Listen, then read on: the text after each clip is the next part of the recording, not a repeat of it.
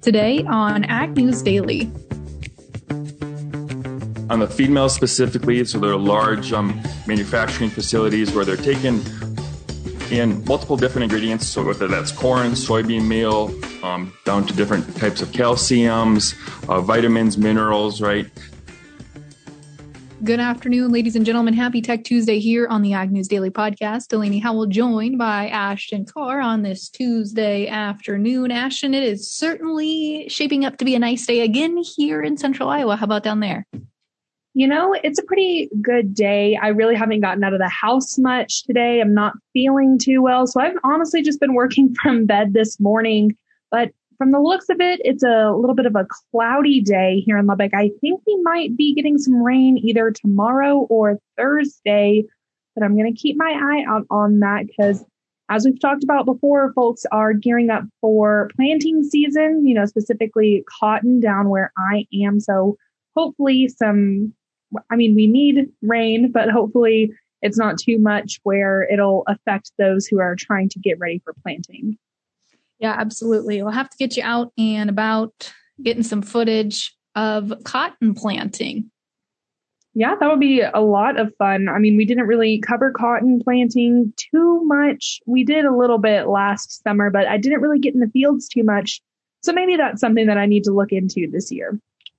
I think that sounds awesome, Ashton. I think that sounds awesome. But since we're talking about planting, we had the planting progress report come out yesterday afternoon. We shared this on our Twitter account, but I'll also run through those numbers really quickly here as well, because we saw a pretty good jump in numbers of folks that were moving right along here, I should say, with planting.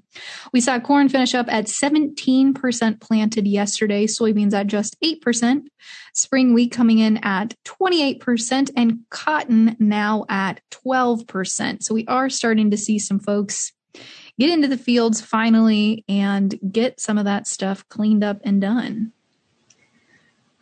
I know it, Delaney. I read through those numbers yesterday as well. You know, I'm typically not the one that's reporting on, you know, those reports that do come out from USDA, but I had to keep up. I'm trying to get more and more involved with that kind of stuff. I might just be coming for your job. Who knows? Well, I welcome the challenge.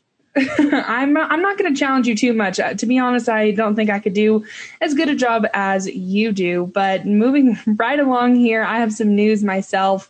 And we've been following this story for quite some time now concerning the biofuels industry, the EPA, and oil refineries. They have laid out their arguments to the U.S. Supreme Court on granting refinery exemption extensions under the RFS. Christopher Michael with the Department of Justice says refineries must consistently hold exemptions. He was quoted as saying, "If a small refinery no longer has the exemption, it cannot obtain an extension. EPA cannot grant something that does not exist. This is the ordinary common sense meaning of the statutory text." The EPA, which is represented by the DOJ, agreed with a 10th Circuit Court of Appeals ruling that only small refinery waivers who are continuously exempt from the ethanol blending requirements are eligible for future extensions. Peter Keisler, representing an oil refinery, says that extensions don't have to be continuous if a refinery is facing an economic hardship. He said that driving those small refineries out of the market would undermine the statute's energy and independence goals, and that's one of the reasons Congress authorized them to petition at any time based on hardships. A final ruling is going to be expected in June, so we're just going to have to continue to follow along with this development. Sounds like we certainly will, Ashton. Another development that's maybe a little concerning, but again is new, so we don't know yet fully, is a development going on right now out in Washington, D.C. Apparently, USDA Secretary Tom Vilsack spent Monday denying that President Biden was making any efforts to reduce meat consumption in order to meet the new pledge that the U.S. has made to slash greenhouse gas emissions. He said, quote, "There's no effort designated to limit people's intake of beef coming out of President Biden's White House or coming out of the USDA."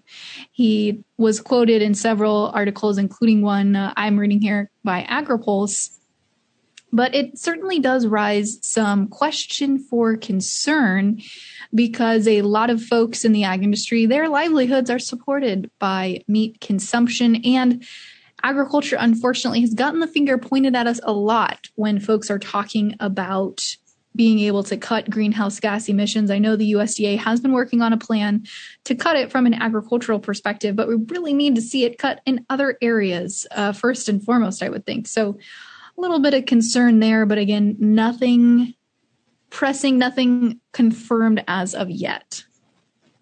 Well, Delaney, folks are also concerned, with Biden's 30 by 30 conservation plan. And one of those that are speaking out against it is the American Farm Bureau Federation. I said speaking out against it, maybe not speaking out against the plan, but really just wanting some clarity from the Biden administration on that 30 by 30 plan. Farm Bureau's Ryan Yates said that very little detail has been released since Biden announced the initiative back in January by executive order. Yates says that so far there are no details about how the government would move forward, and that the executive order, of course, was signed back in January. And he said that the Interior Department has been working on a report, which we are expecting to be sent up to the White House any day now. So we are eagerly awaiting that report to learn more about what is in and what is out. Yates said that American Farm Bureau President Zippy Duvall sent a letter to President Biden asking for the details and for the ability to let the public comment on the plan. Farm Bureau also wants the government to recognize the conservation work already done by the people in agriculture. Yates was quoted as saying, "Today, we have over 140 million acres of private land already enrolled in some sort of federal or non-federal conservation program, in addition to the 800 million acres of land that resides in the federal and state ownership." Farm Bureau says the federal government already has about 28% of U.S. land in federal ownership, plus states own another 8%. So we're not seeing too much movement on this plan. I mean, it was announced back in January, and again, we still haven't seen any details. So hopefully that report goes up to the White House any day now, like I said earlier, and we actually get some clarification, because honestly, I'm a little bit confused as well. Yeah, I am as well, Ashton. One thing I'm not confused about, though, are prices that we saw here in China when it comes to their hog production. Hog prices fell in China about 12.5% during the first quarter of 2021 compared to a year ago, as we're continuing to see supply shortages caused by African swine fever. We talked about this yesterday, and I believe you talked about it last week a little bit on the podcast, but to help curb this impact, of course, we mentioned that they are going to split the nation into basically 5 regions. And again, the thought process behind this is that for those areas that produce a lot of pork, they're going to keep it local, which could temporarily push prices lower there. But in those areas that don't produce as much pork, they're hoping that by doing this, they can push those local prices higher and then in turn be able to reopen all the boundaries at a future date. But WH Group, which is the world's largest pork processor, said that their pork sales volume in China rose 7.5% in quarter one, despite the fact that prices went the opposite way. So we're seeing just a really big glut of supply there in China as they're trying to get things ramped back up. They're having supply chain issues. It sounds like they just can't quite get it right. And so they are taking some pretty drastic measures to be able to control the prices there domestically. So interesting little conundrum they're having, Ashton. It certainly sounds that way, Delaney, but another country that might be going into a conundrum is Bulgaria. We've talked a little bit about bird flu outbreaks going on earlier this year, and honestly, we haven't reported on any stories here lately, but Bulgaria has been the latest country that is going and culling some of their birds because of bird flu outbreaks. Bulgaria is set to cull 40,000 laying hens in the southern village of Trilistink after a bird flu outbreak has confirmed at an industrial farm, which is the 6th since the start of the year in Bulgaria. Some 160,000 ducks and 194 laying hens have been culled at 5 other farms in the Balkan country since February as authorities are trying to contain the spread of the disease. But just another country that has succumbed to bird flu outbreaks. It's honestly pretty upsetting, but I'm not exactly sure, what those European countries can really do to contain the spread. I mean, it's not like African swine fever. I mean, these birds can fly and basically go anywhere. These wild birds that are said to be spreading the bird flu. Yeah, absolutely.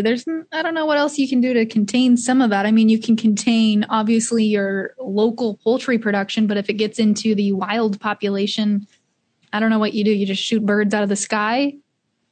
I guess so. I mean, I'm no veterinarian. I don't know what you would do in that situation, but it's definitely a concerning one. Yeah, it certainly is, Ashton. Well, Delaney, do you have other stories to tell today? Or are you ready to hop into the markets? I think besides talking markets, I'm not going to lie, I haven't paid a ton of attention to news today, but I was watching the markets pretty heavily today because we didn't see corn finish in a limit up position, but we saw it touch limit up again today. We also saw in the overnight session last night heading into today, corn touched 720. Yes, 7 with a S in front of it. It's crazy to think that we were sitting at some of these prices not too long ago with soybean prices, but here we are flirting with $7 to finish out the day today. And we saw strength really all across the board when it comes to grain markets. So Ashton, here we go, kicking things off.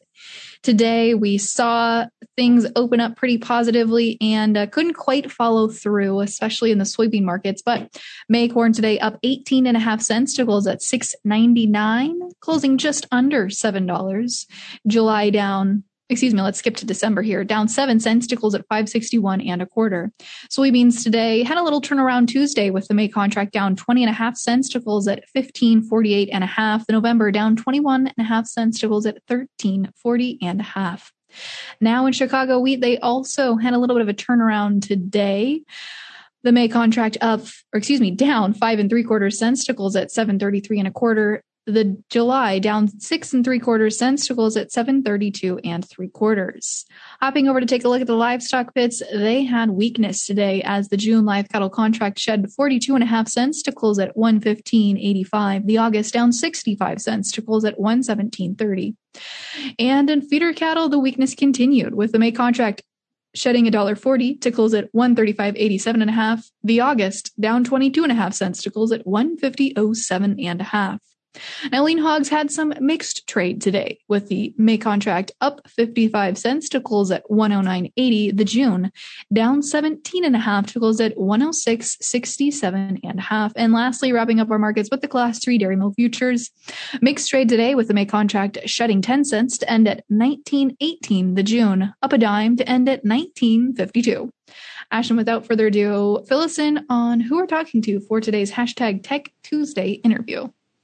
Today, we are talking to Brady Galswick about easy automation.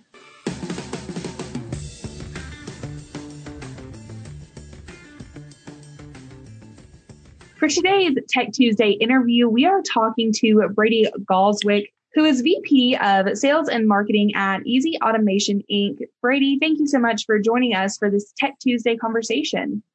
Yeah, Ashton, I appreciate you letting me be part of it.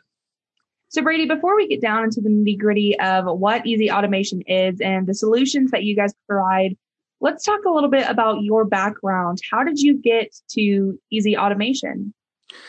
Yeah, so my background actually goes back to the origins of Easy Automation. So I'm part of the second generation here on it. But as far as myself, grew up in a farming community, helping out on the family's farm, as well as at Easy Automation. Went to school for business. And then ended up joining my uncle's trucking company, again in the agricultural field, and then ultimately joining my family's company here at Easy Automation, where I work with a lot of the same clientele in the agricultural world. So Easy Automation has a lot of solutions that you guys are providing your clients. So why don't we take a quick look at those? What are some of the solutions that you guys have? Sure. So overall, I kind of like to think of us as the chef's brain. So if you will, for a feed mill or a fertilizer blending facility, They're mixing and blending. They're kind of the kitchen, if you will, for those animals or plant nutrients. And I like to think of us as the chef's brain as part of that. So what does that mean? That's the computer systems, the controls that determine, okay, what are my recipes or formulas is what we call them. How much are we going to add? How much liquids are we going to add? How long are we going to blend it? If we're going to pellet it, how long are we going to cook it? Kind of the same idea as what a chef's brain is thinking through as they mix and blend their different recipes for their customers. So you guys are essentially kind of creating and formulating these rations for your clients. You're working with them to do that. Actually, kind of one step down the line, if you will. So they have the formulas or recipes, we're more involved in the actual manufacturing process. So they know what they want to be included in that formula. And we're actually controlling the equipment as well as providing some of the equipment that is doing that mixing and blending. Gotcha. Okay. Thank you for that little bit of clarification there, Brady. But moving on, kind of talking a little bit more about your feed mill automation. I don't think I've really heard too much about feed mill automation. So can you kind of give us a 10,000 foot look at what that specifically looks like at Easy Automation? Absolutely. So, on the feed mill specifically, so they're large manufacturing facilities where they're taking in multiple different ingredients. So whether that's corn, soybean meal, down to different types of calciums, vitamins, minerals, right? So all that comes in individually in either bulk or packaged form. And then again, when it's the time to batch up that specific formula or recipe, our automation is the ones that is turning on the different augers or opening the slide gates to measure out those precise amounts. So maybe they need 1,000 pounds of corn. It runs that auger to add that and weigh it out precisely. They need 500 pounds of soybean meal, on and on, through all the different ingredients from, thousands of pounds inclusions to hundreds of pounds inclusions for those very precise vitamins and minerals.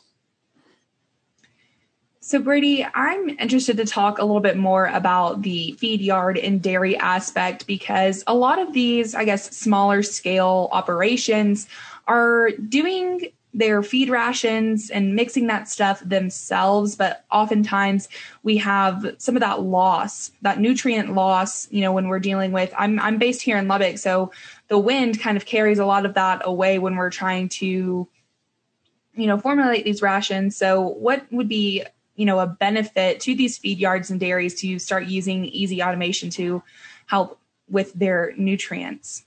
Absolutely. So specifically in the feed yard and dairy market, in the past, it's been commonplace to be, as you mentioned, wide open areas, doing a lot of mixing with payloaders or skid loaders, where wind can definitely be an issue. Shrink in those type of facilities can even just a couple percentage saved can be hundreds of thousands of dollars, if not into the millions of dollars saved per year. So what we do in those times is have more of like a feed center, if you will, where again, kind of bringing it back to that kitchen aspect where the precise mixing, blending, handling of those ingredients is done in a little bit more of a controlled environment. And by doing that, we can, one, reduce the shrink, but two, just as important is, be more accurate with, finite scales, precision inclusion amounts, and not only how you're adding more precise amounts, but that you're recording those more precise amounts for tracking and tracing down the line as well. Brady, you said that special word, shrink. I was looking for it somewhere in the back of my mind, trying to pull out my animal science minor, and it just did not work this morning. So thank you for saying that special word. I am more of an animal science kind of person, or an animal ag person, not so much of a crop person. So do we see something similar to shrink in, animal production as we would see in crop production and fertilizer? There definitely is still that aspect. There is still shrink percentage out there, not to the level of in the feed or animal production, because of kind of the nature of both the ingredient properties, right? The feed ingredients tend to blow around a little bit more, as well as the area that they're handled in. So, open feedlots where the wind's blowing it around, dusty product compared to fertilizers are more often in a building, and a little heavier products so you don't blow around. But at the same time, definitely shrink is still a factor in both and something to be considered in your both facility design as well as how you incorporate automation and tracking and tracing as part of that. Gotcha. So I want to go ahead and talk about your feed mill management software. Can you kind of take us through what that looks like behind the scenes? Absolutely. So that's kind of what we consider our front office software. So Feed Office Enterprise. What that does is, keeps track of the formulas and the inventories, kind of the production planning, if you will, but it also does a lot on the pricing aspect about it. So you have lots of different customers, some which might be a huge percentage of your business, some which might be a small percentage of your business, lots of different formulas, lots of different types of contracts out there, or maybe some people are bringing their own grain for grain banking. Essentially, it's keeping track of all that, what we call it, the front office functions, and making that whole process easier as it relates to the pricing, again, the inventory, making POs, figuring out what you need to order, when you need to get more ingredients in, kind of that aspect of the business. So when clients come to Easy Automation and they want to set up a plan, are they able to customize and tailor that plan to whatever they're needing from you guys? Absolutely. So on the automation as well as the software and equipment, essentially every area of our business, what we really pride ourselves in is the ability to custom tailor each solution, both by the needs as well as the price points for each facility. So a small, on-farm type mill has a certain set of needs and a certain budget. At the same time, the very large places with multiple feed mills and thousands of customers, hundreds of different ingredients, they have their own set of unique needs. So we're able to scale up and down our systems, even though a lot of times the core of the system is the same. It's just a matter of how many modules we turn on or off to custom tailor it to that solution. And Brady, I just have one last question for you before I let you go. And that is where can our listeners find you guys online if they are wanting to learn a little bit more about Easy Automation and maybe even set up a program with you guys? So potential customers or future clients can find us at easyautomation.com. That's EASY automation.com. Gives a high level overview of our controls, equipment, and software. There's a click you can fill out to contact us, or our phone numbers there. You'd actually probably be talking directly to me if you called in as Vice President of Sales and Marketing. I try to talk to everybody, get a little bit understanding of each facility and what they're looking for, and then we can have you talk to a specialist in your area. Awesome. Well, Brady, thank you again once more for talking to us about Easy Automation today. Absolutely. Thanks, Ashton.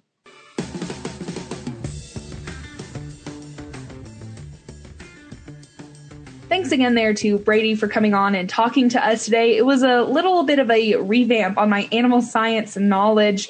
I took a class about feedlot management. I guess it was last fall, and I tried to throw in some keywords there, but couldn't think of them. So Brady really had to save me in there. Well, you get a little rusty, Ashton, when we don't when we don't touch on some of the industries or the sectors of the industry, I should say. I know, but hopefully we won't have any other rusty moments for the rest of the week, folks. So you'll have to tune in to see at agnewsdaily.com, and be sure to follow us on Facebook, Twitter, and Instagram as well at Ag News Daily. With that, Delaney, should we let the people go? Let's let them go.